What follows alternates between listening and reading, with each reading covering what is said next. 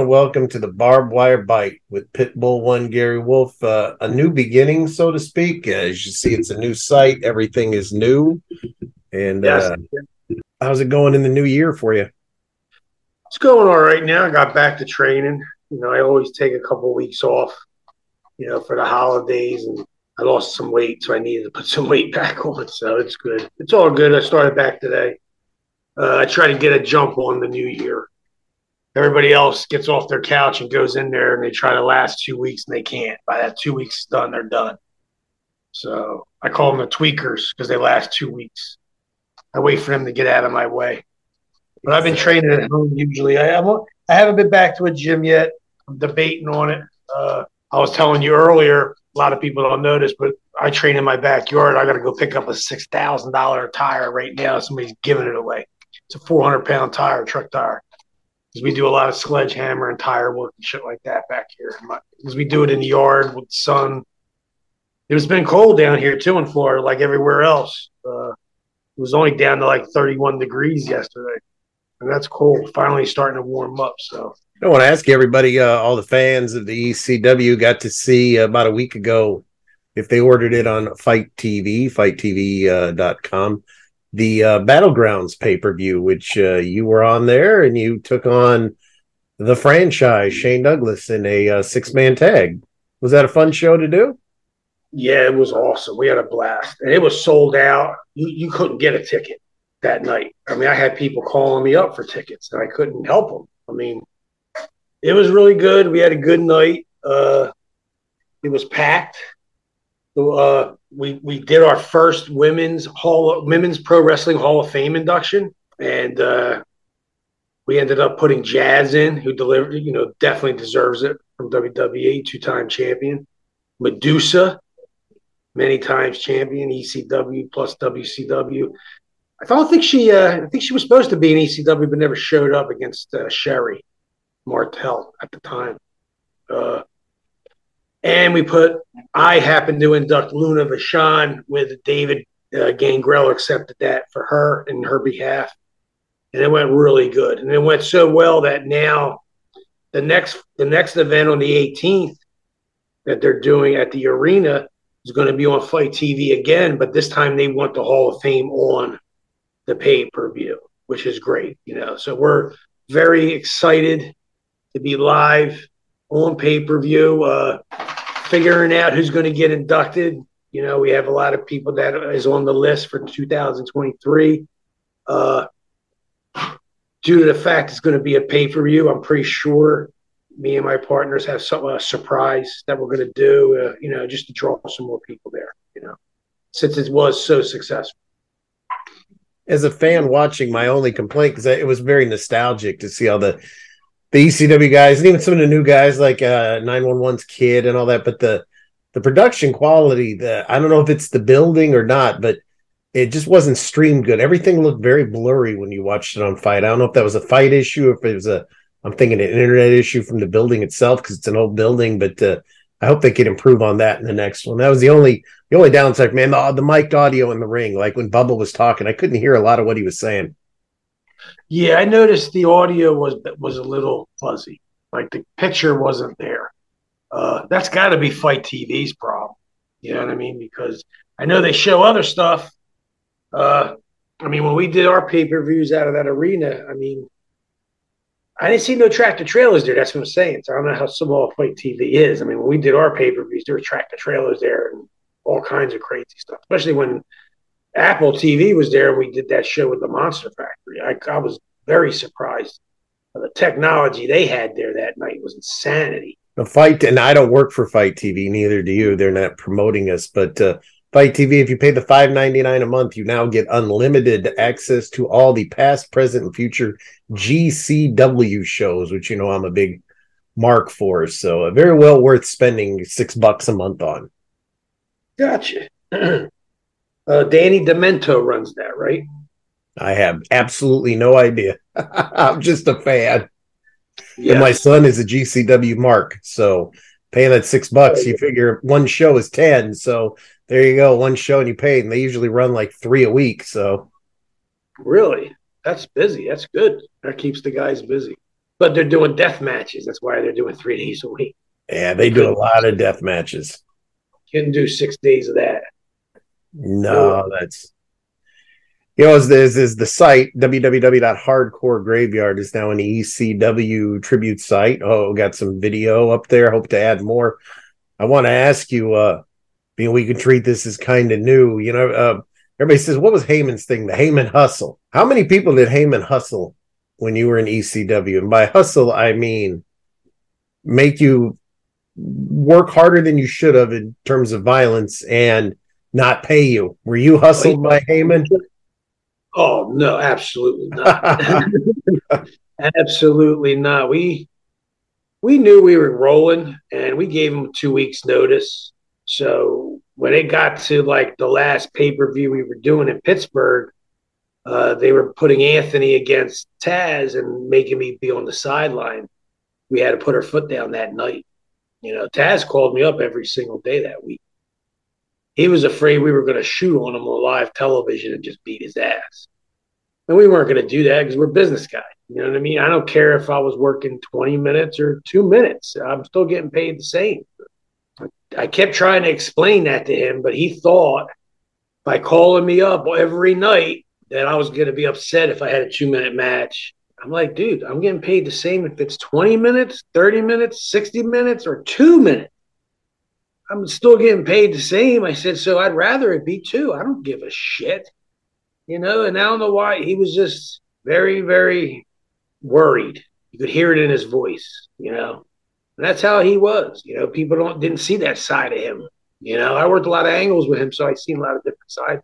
Until he turned into Taz and he did that gimmick, And that's how he really was. I mean, he wanted to be an asshole. That's how he just was. He got pissed off that Tasmanian Devil thing didn't work, and he knew he looked stupid doing it. And I had to mention that to him. I'm like, come on, man, you got to do something better. Come up with a better gimmick. Come up with better, you know what I mean? And Paul eventually put his head together with him, and they came up with, once he opened up the school, because we had the school in Philly, so he opened up the school in New York. And, then next thing you know, the Taz Dojo became the gimmick, and that's what Paul told him to do, is act like a prick. That's what he did. So, but yeah, I was very odd that he would call me every night before that pay-per-view. But I told Paul, just like business, I just told him straight up. I said, listen, yeah, we're going to work tonight, but you're going to pay us before we go out. And we want our regular money, and then I want our pay-per-view money as well. I'm not going to wait 30 days and not get a check. That's not going to happen because we're going to be gone by then, because we were going to go to WCW. Why do you think so many people worked for free? I know you and I have talked about this, but for new listeners, you had people like and I understand, like, if you just quit and you're being owed money in bankruptcy, but like a Tommy Dreamer, by his own admittance, I worked there for a year without getting paid. Some of these guys, I think when Shane left, he was already owed $47,000. Why would you let yourself get that far in the hole? Why wouldn't you just say, I'm not coming back unless you pay me? I wouldn't mow your grass for free, let alone do a blade job for free. Yeah, I see. We never had that problem. He always took care of us. I don't know if it's because maybe we were really tight with Todd Gordon. We had our Philly clique, which was Raven, Todd Gordon, Sandman, me and Anthony, a couple other guys, Big Joe, Sabu, Van Dam, Mike Lazansky, Bigelow. Like, we had our own little clique, when the guys would come in from, like, when Stone Cold would come in, when he left WCW, he would be in our clique. When Rude would come in, he'd be in our clique. Gordy, Doc, they'd all be in our clique. They always would hang out with us. Mongo, McMichael, they would all be at my house. We used to have a blast. I was only 7 blocks away from the arena. So, we're at my place having a blast, partying our asses off before we even go over there, because I knew I was never in a rush to get to the building because I knew nothing was going to be ready. I'm going to sit there, get dressed for a couple hours and be sitting there waiting for them to tell me what I'm doing that night.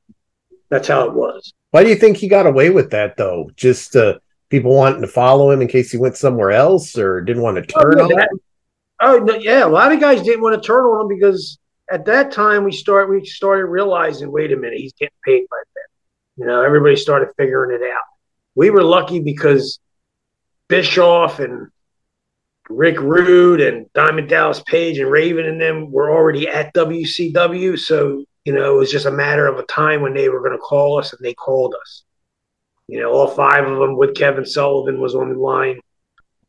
Terry Taylor. We had five guys on the line when they called me at my house because I always handled the business for me and Anthony. And they gave us a great deal, and they were going to sign us for 3 years. And I know we would have signed another 3 years easily. And then we would have retired because that would have been it for us. We would have been done. But, I couldn't believe it when because I was getting the call.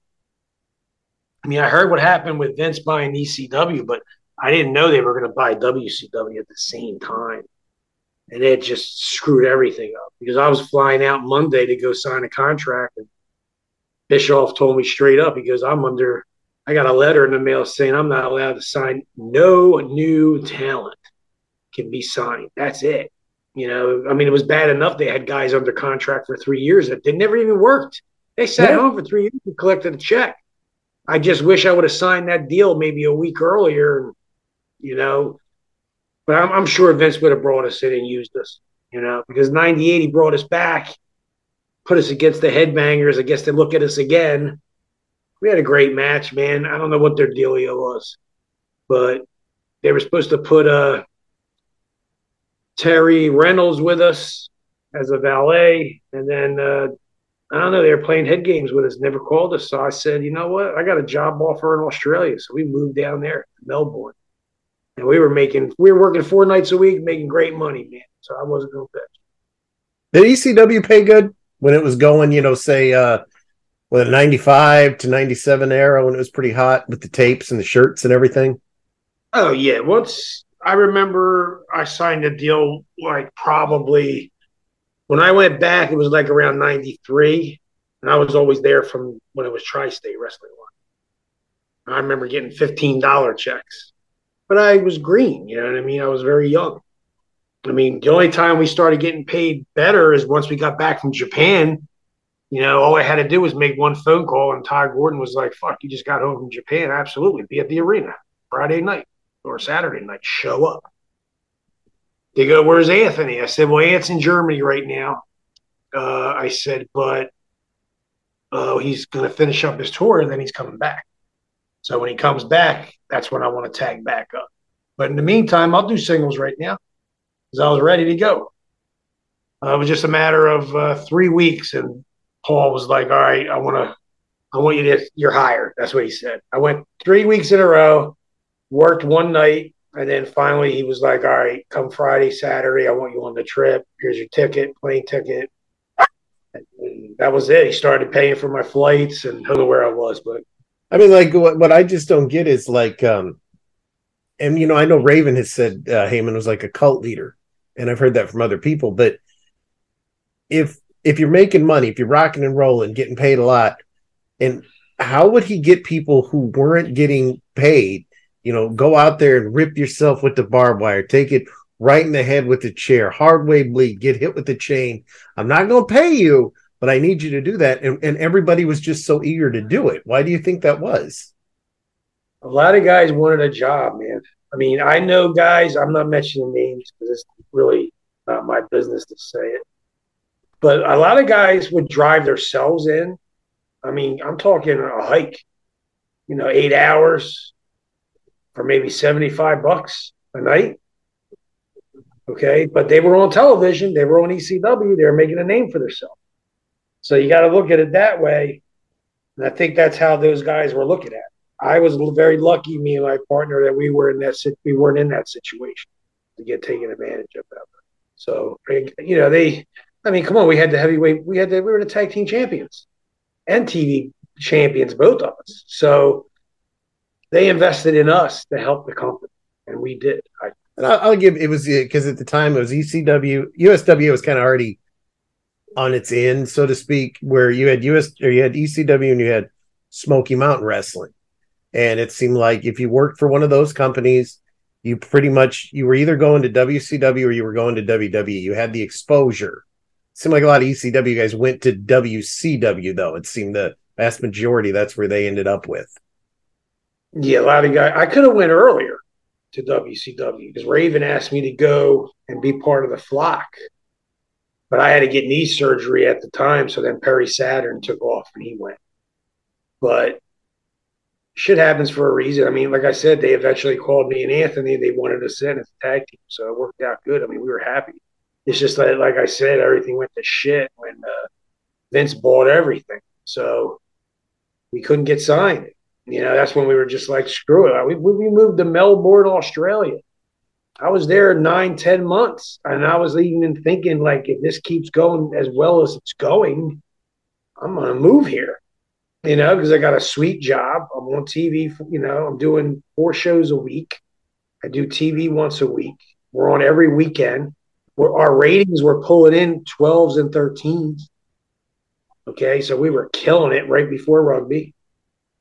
A lot of WWF guys was on the card. Nails, Hawk from the Road Warriors.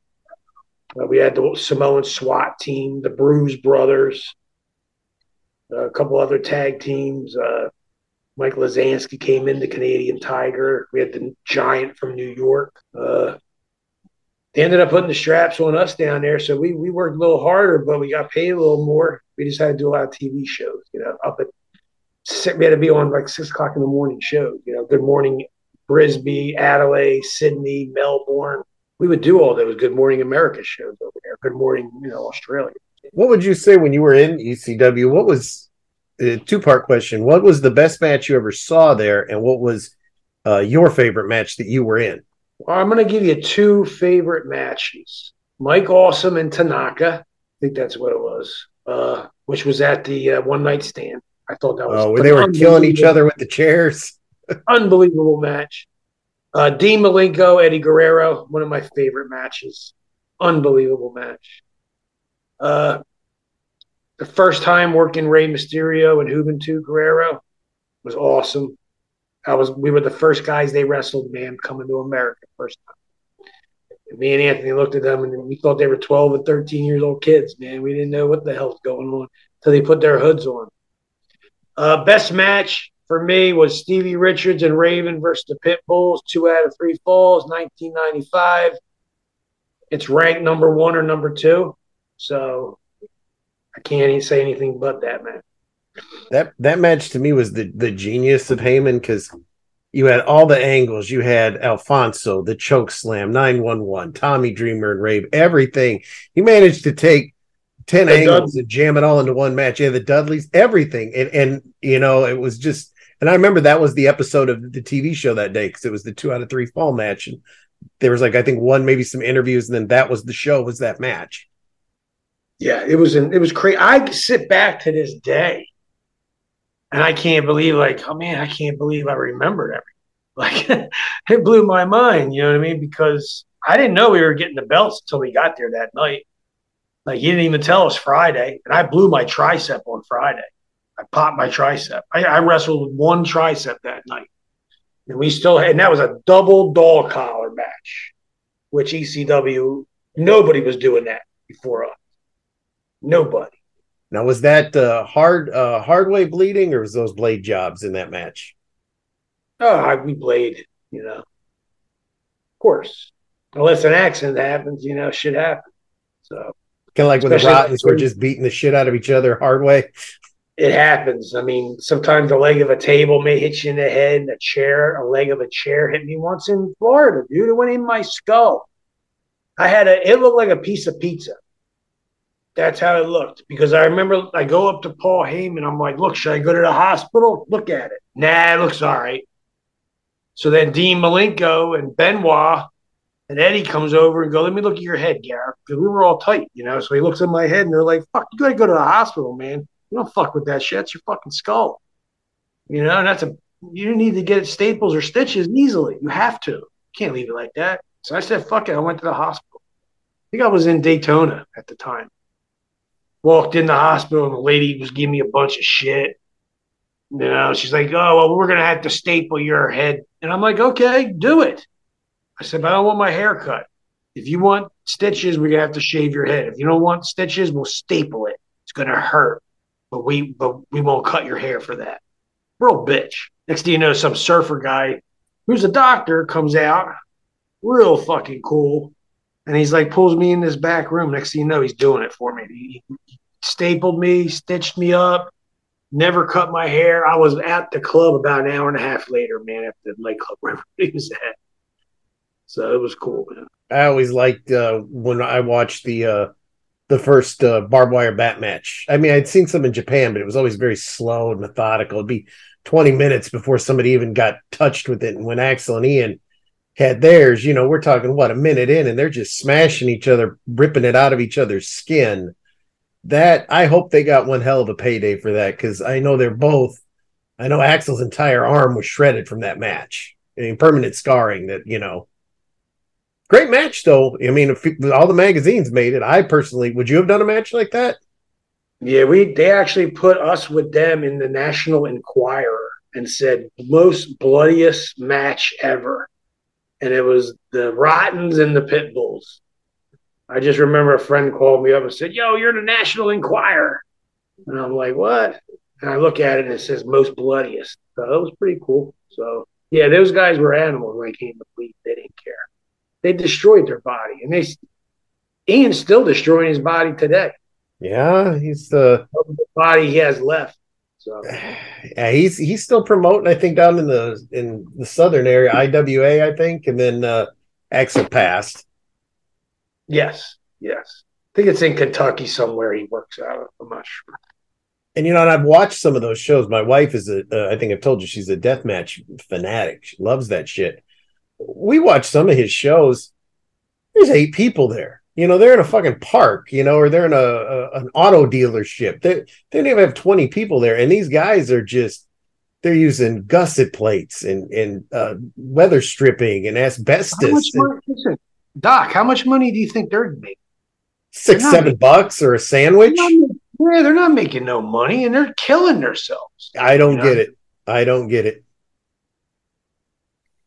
Don't know, man. That's why